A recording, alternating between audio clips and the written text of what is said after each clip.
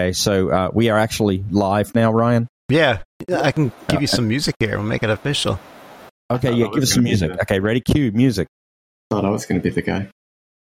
Where's the music? Oh man, come on, Ryan! You killed me, Ryan. Hold on. Jeez, Ryan. He needs one of the boards that they have at the radio station. I gotta hit a switch. There's we the can't switch. let John think that he's the thing that keeps us running. There it is. All right. Beautiful. Beautiful. Okay, I'm going to be your MC today.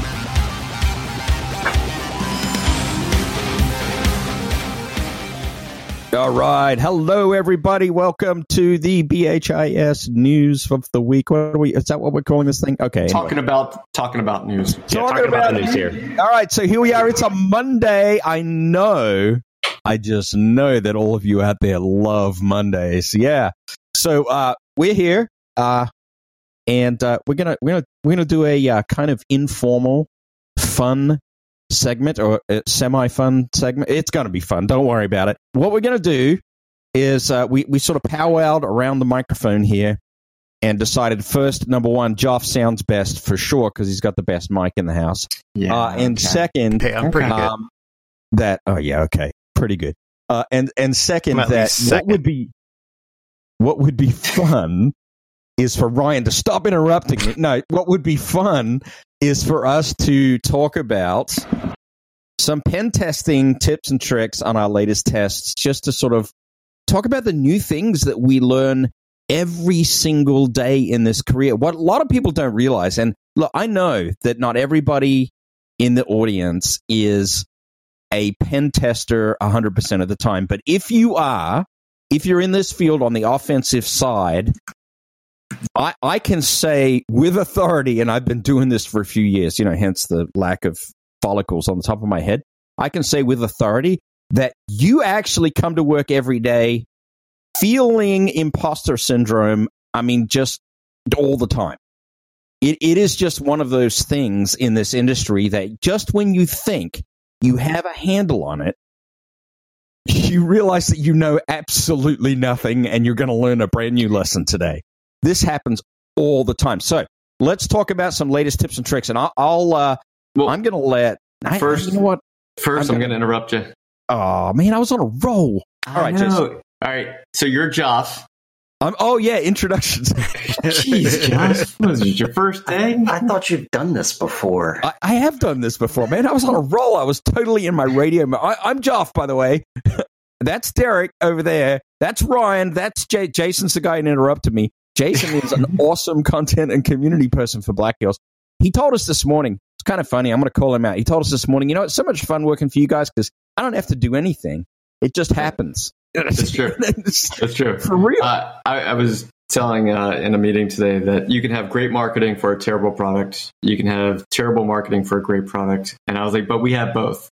I was like, Oh, no, not like the terrible marketing and the terrible product. Right?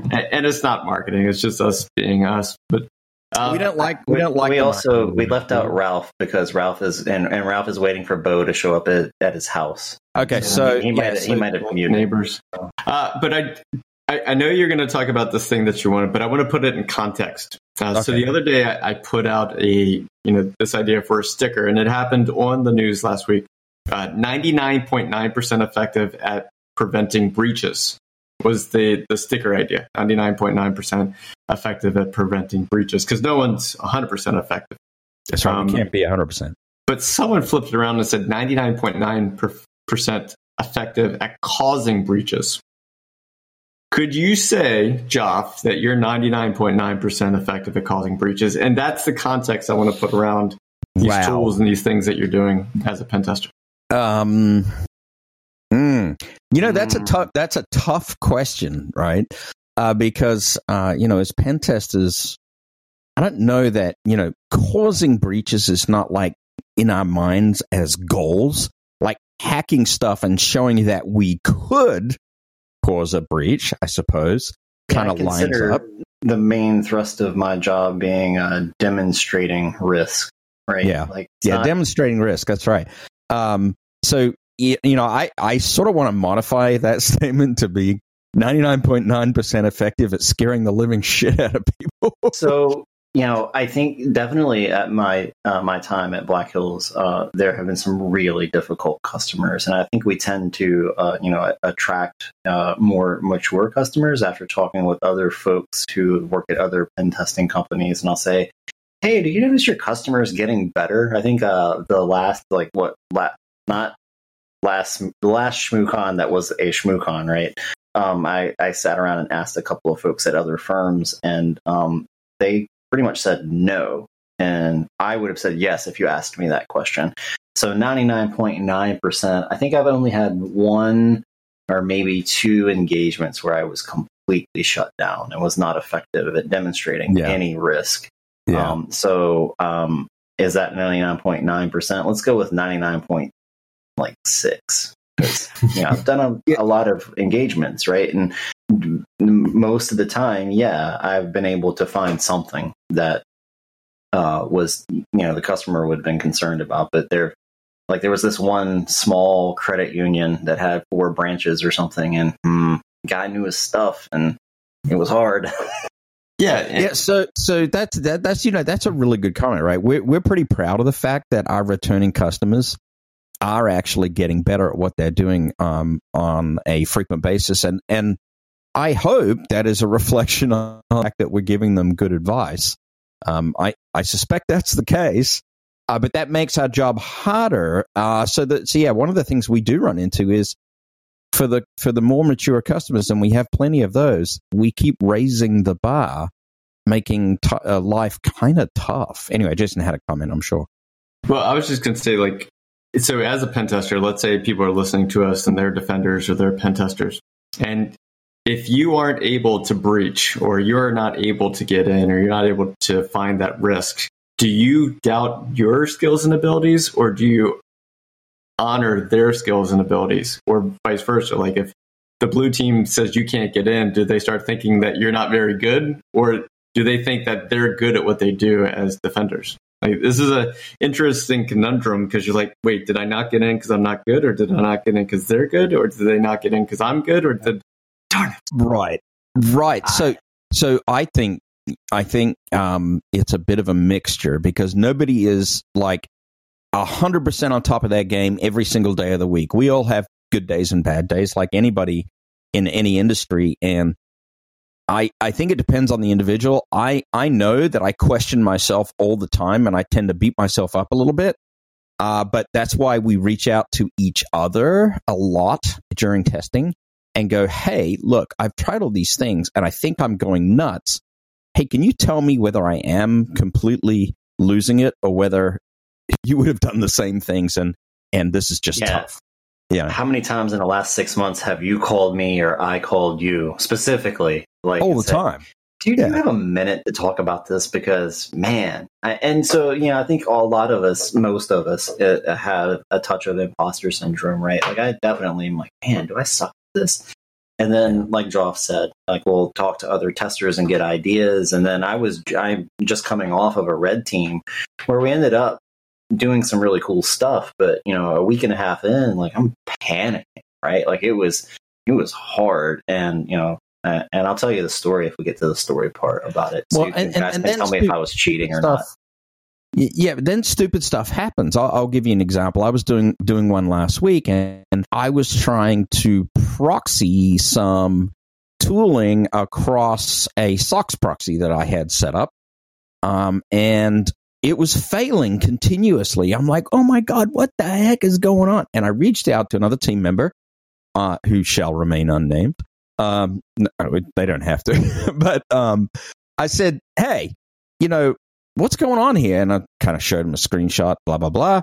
And he's like, hey, man, your proxy's broken. I'm like, no way. He goes, your proxy's broken. He's go get another proxy. I was like, all right, well, I happen to have a command channel out to a Meterpreter Metasploit infrastructure instead of a Cobalt Strike infrastructure. So let me try that one. Tried that one. All the tools worked. I'm like, okay, so my Cobalt Strike proxy through the C2 channel was broken, and it's just one of those frustrating moments, and you're pounding your head against the monitor, and you're doing these things. You're like, it all should work. I know it should work. And sometimes you just have to step away for a minute, or you have to ask somebody else and go, I've got tunnel vision. I'm just not backing up and giving myself that opportunity to go, hey, I should really be trying something else here.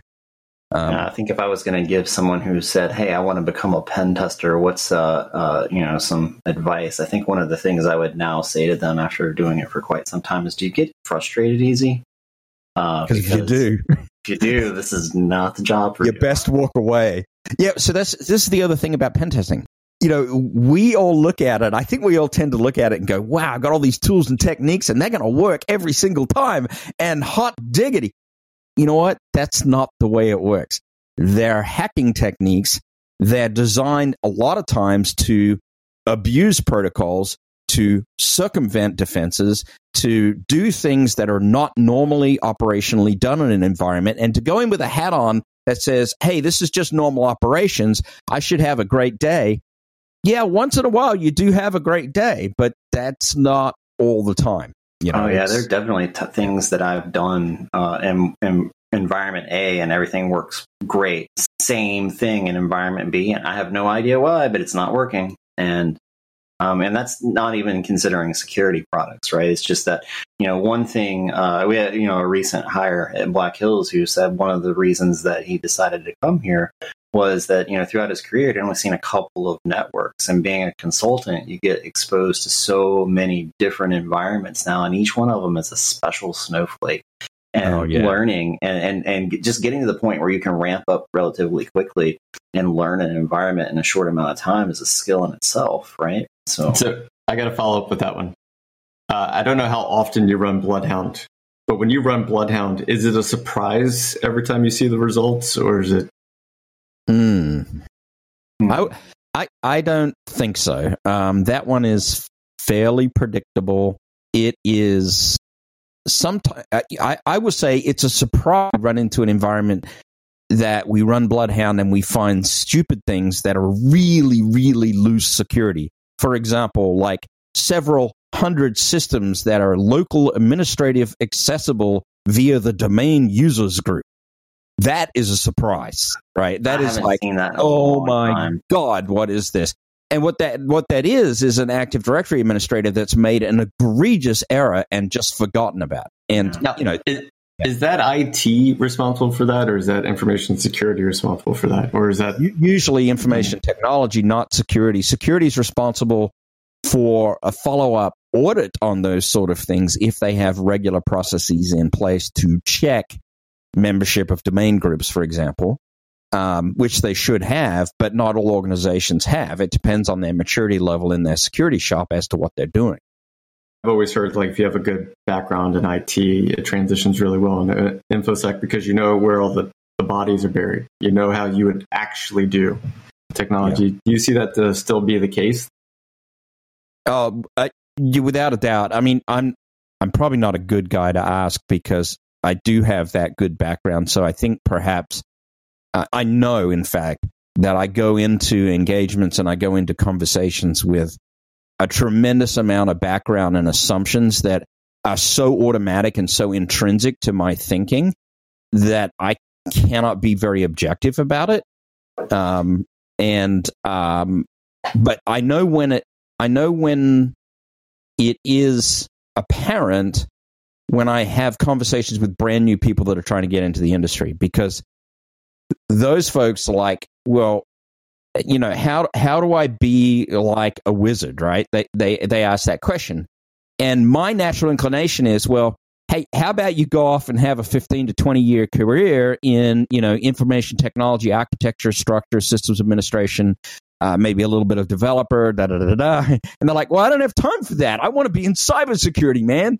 And so that's always kind of a difficult conversation because I did have that 20-year career behind me that fed all the stuff that I do now. And it's been tremendously advantageous to have that. Yeah, so I'm in the same boat. I was a systems administrator. I started out like in the mid 90s when Novell for NetWare was all the rage, right? And so, I've definitely rely on a lot of that knowledge. And then, sometimes, like especially from folks that haven't been doing it quite as long, like I'll take things for granted.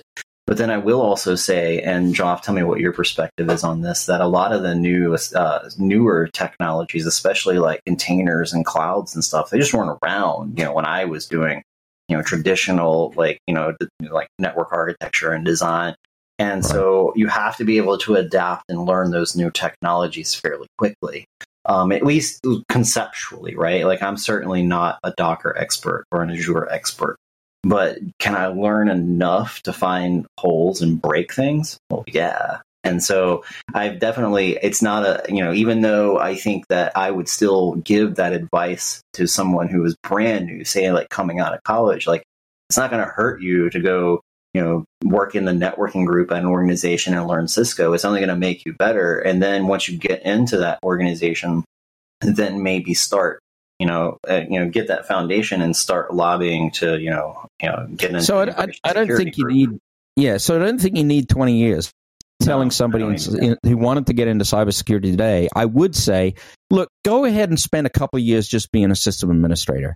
And while you're doing that, go ahead and on your off hours, learn how to be a developer, pick up a language, just program something. And if you could start with that and then pivot your way into cybersecurity, so we're only talking a couple of years investment in your life, not a lot of time, not a 20-year career, but to get a foundation of how different enterprises and organizations put their stuff together, as Jason put it, so you know where the things stashed in the closet are, and then to get a little bit of development experience on top is going to put you in a much better position to be a good, effective cybersecurity professional.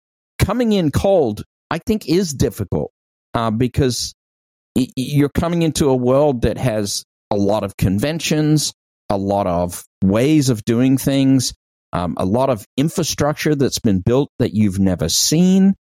There's just a lot there that it helps to have at least a little bit of experience in there. So my follow-up is like when you go into a pen test and how much of what you're about to do next are you relying on how you believe humans behave and do their jobs versus how much information the tools give you? Jason's doing a great interview here. I'll go first if that's okay, Derek. Sure. Mine's probably about 70-30, and I put 70% on how people behave and how I think they're configuring things versus what the information the tool is giving me. I'm using the tool as a backup and support for those assumptions and beliefs that I have, but I'm not using it as necessarily authoritative information.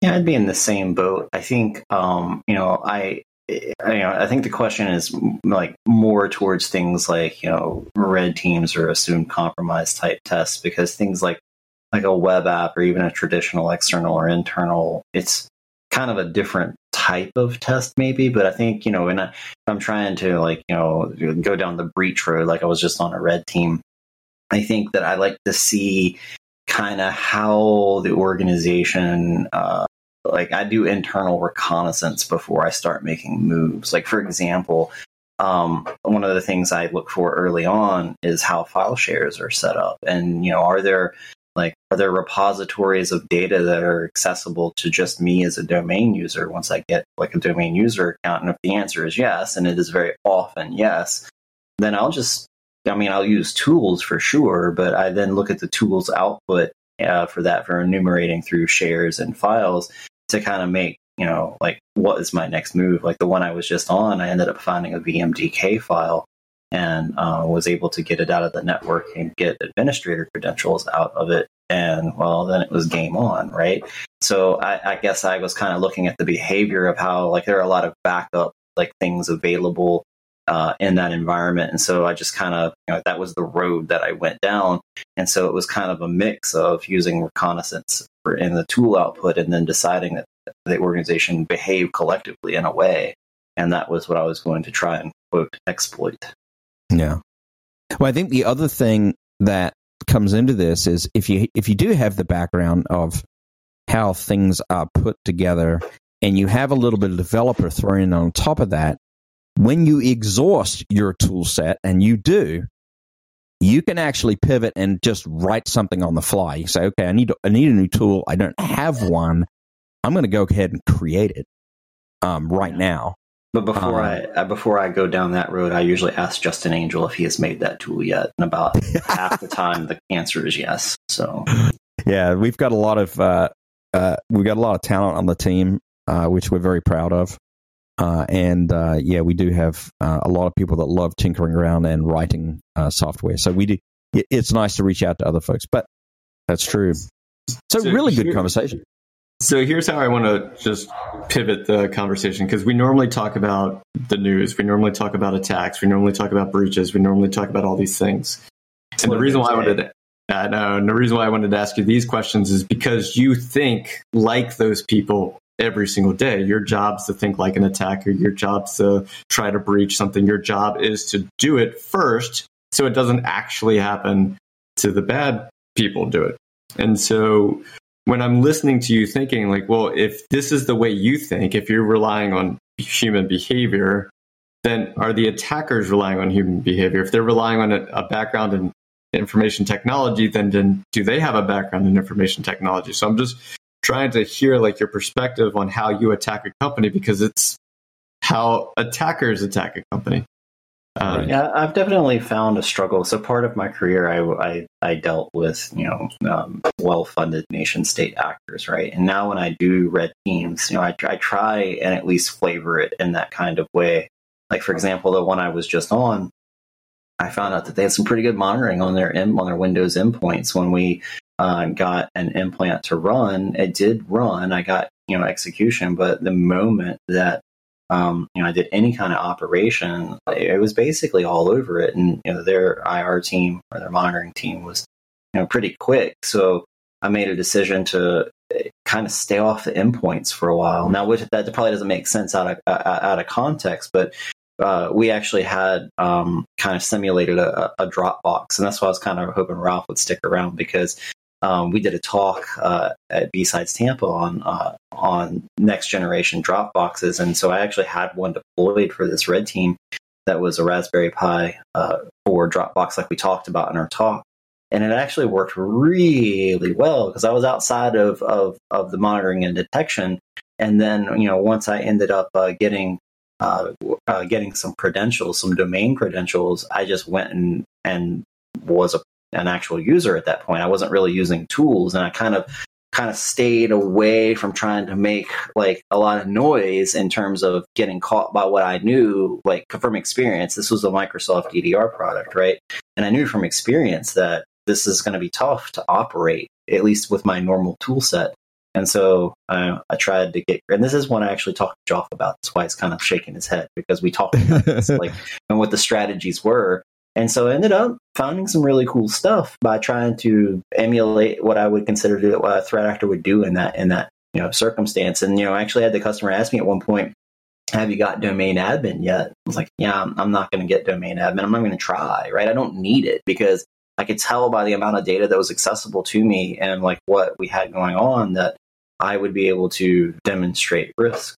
Yeah, so there's a whole lot to unwrap in that statement, right? Because Derek's talking about.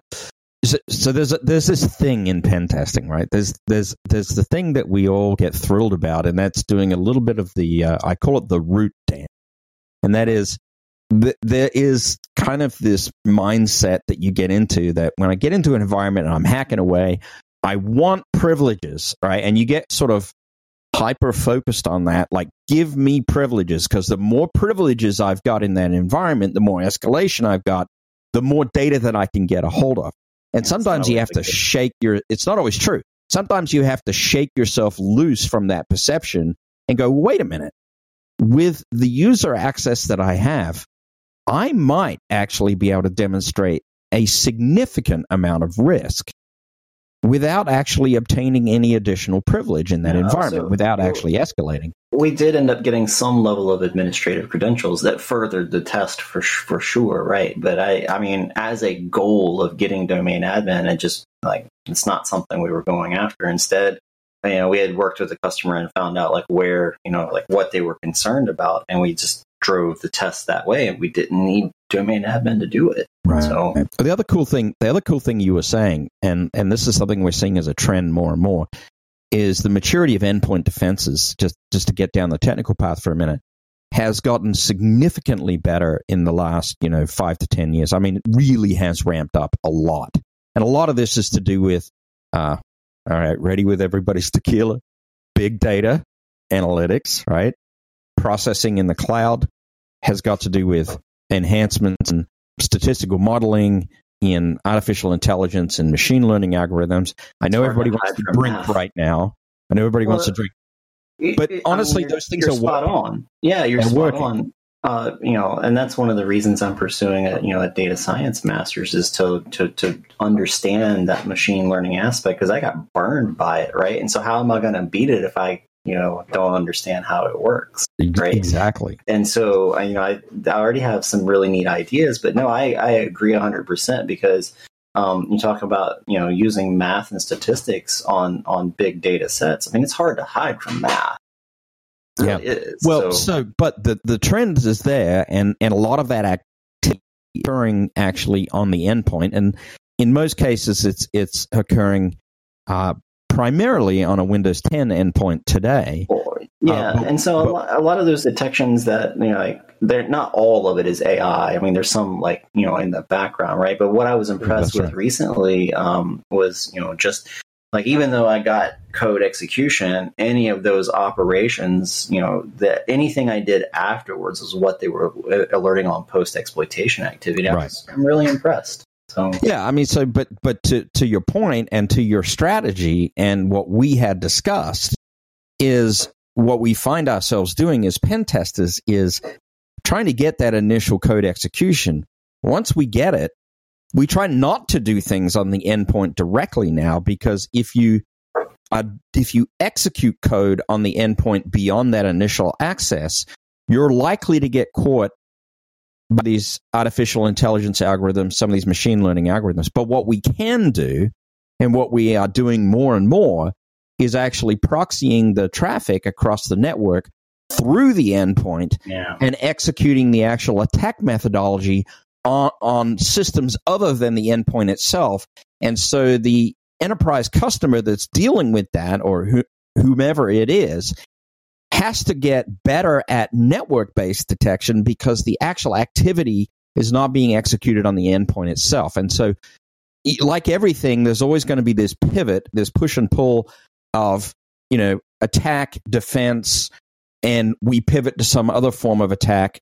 The defense evolves, and we're going to see that. We see that continual cycle occurring all the time, right? I mean, we all know still that the human is ultimately the weak point and remains the weak point. So socially engineering somebody is extremely attractive to us on the attacker side. But once we have socially engineered them, now it's a matter of how do we actually execute code on that endpoint without tripping over some of the much more effective alarms that are in place now that were not in place, as little as even 5 years ago. Yeah, so there's actually a question in chat that I can see. That have you had a good Lord, a question? This is turning into a fascinating discussion for a 5 Do you have a customer who either thwarted Bloodhound from running, or at least had an alert go off when it did? The answer to both is yes. Yes. I think that actually I'd be surprised on an endpoint now, on a Windows 10 endpoint with fully updated Defender, that you're going to get Bloodhound to run at all on that endpoint. I usually try the Python based one now if I'm positioned to do so, which I often am. But then, there are novel ways to try and get past that, EDR with execution in a different way.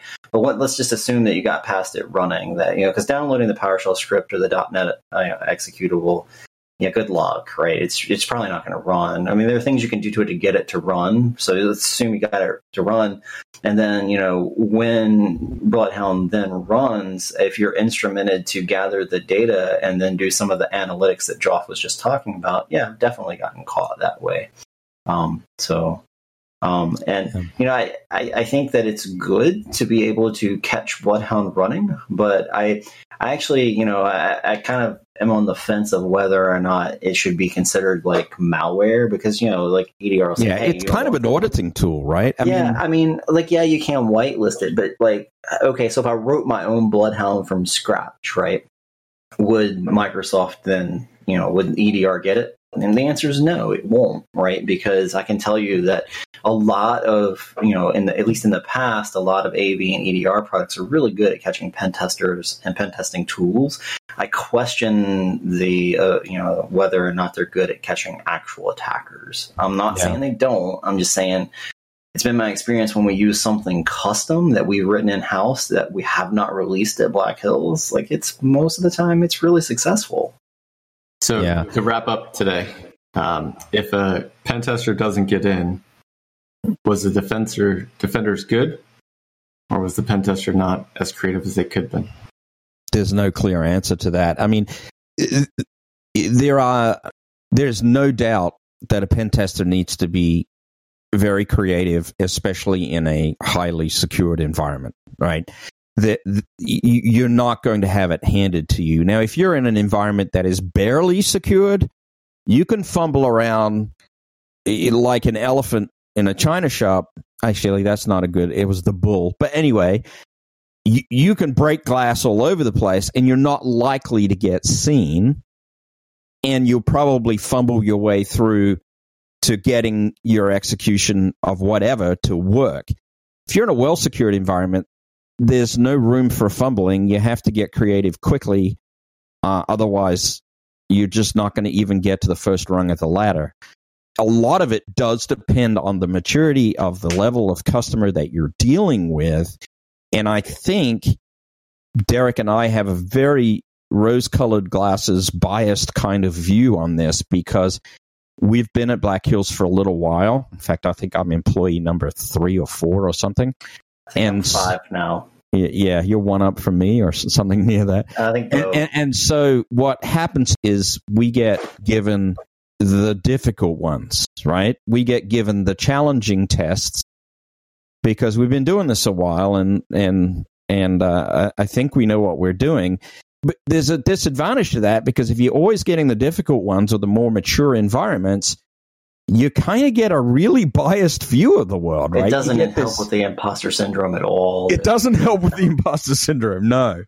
But you also get this, like when you run into something that is a less mature environment, you're like, oh man, this is a cakewalk. You're like, I could be drinking beer half the day doing this, although I wouldn't do that, right? But I think also it depends on the engagement again. But let's talk about like a full on red team. Like most of the time, like from the beginning, I talk to the customer when I'm leading the engagement and try and find out like what keeps them up at night. Like what are you worried about? And then let's say we're going to start off with trying to get in from the outside. I talk to them like, look, we have a set amount of time, and so let's say we have 3 weeks. And I think we should agree upon a time, like a week and a half mark, maybe after the first week, where if we haven't been successful phishing you, we should move on and you should run our implant or, you should run our executable, because unless you want the report to say we fished for 3 weeks and we didn't get in and we didn't find anything on the outside, here, have a nice day. Is that really how you want to spend your money? Or do you want us to say, hey, this wasn't successful because of like whatever, right? Because phishing, let's face it, it's hard. People still, fishes still get through, but there's a lot of good defenses in place and there's a lot of layers to it. And so I usually say we'll turn it into like, we'll just, acknowledge that it didn't work and we'll move on to the next step. And this is where compromise. Yeah. And this is where like I start, and now you can drink your second shot of tequila. I actually think this is where the kill chain is useful, right? Because you can then like synthesize through those steps of attacks and say, okay, like, we start the reconnaissance phase. Did you catch us there? Right. And believe it or not, I have been busted like through reconnaissance from a really mature customer, and it impressed me. Right, even if you're doing so-called no-touch reconnaissance, right? Well, yeah, I mean, it's pretty hard to do that, right? I mean, I was impressed, right? But so we start to go down through and like say, okay, well, we were successful here. Let's explore where you have, because the ultimate goal is, in my opinion, is to demonstrate risk, right? So I think that question you asked is the pen tester or the customer. I agree with it. It's a blend of both, but I think you also have to have the goal, like companies aren't hiring us to prove how like elite hacksaw we are, right? Like that, well, whether or not I'm successful, I gauge that on whether or not I was able to demonstrate risk to the customer, and then also do they come back for business later? Because we definitely like that repeat business, right? Yeah, and along those lines, one of the things that a lot of pen testers forget, and this is a good lesson to remember, if you're listening, kids, document your failures. It's okay to fail as a pen tester, as long as you gave it a solid effort and you can write about it, right? It sucks to write about it. It makes you feel awful when you're writing about it. You got to go, yep, I tried this leet thing and, I threw all this against the wall and it didn't stick. I think we're going to wrap for today, but that is my biggest takeaway. Document your failures, because that will also show the blue team where they were effective and where they had their stuff together. So any final thoughts before we wrap? Yeah, report as you go. Report as you go. Amen to that. All right, Ryan, take us on out. Thank you for joining us today. We didn't really have much news to talk about, but we wanted to talk about what we talked about. See y'all next time.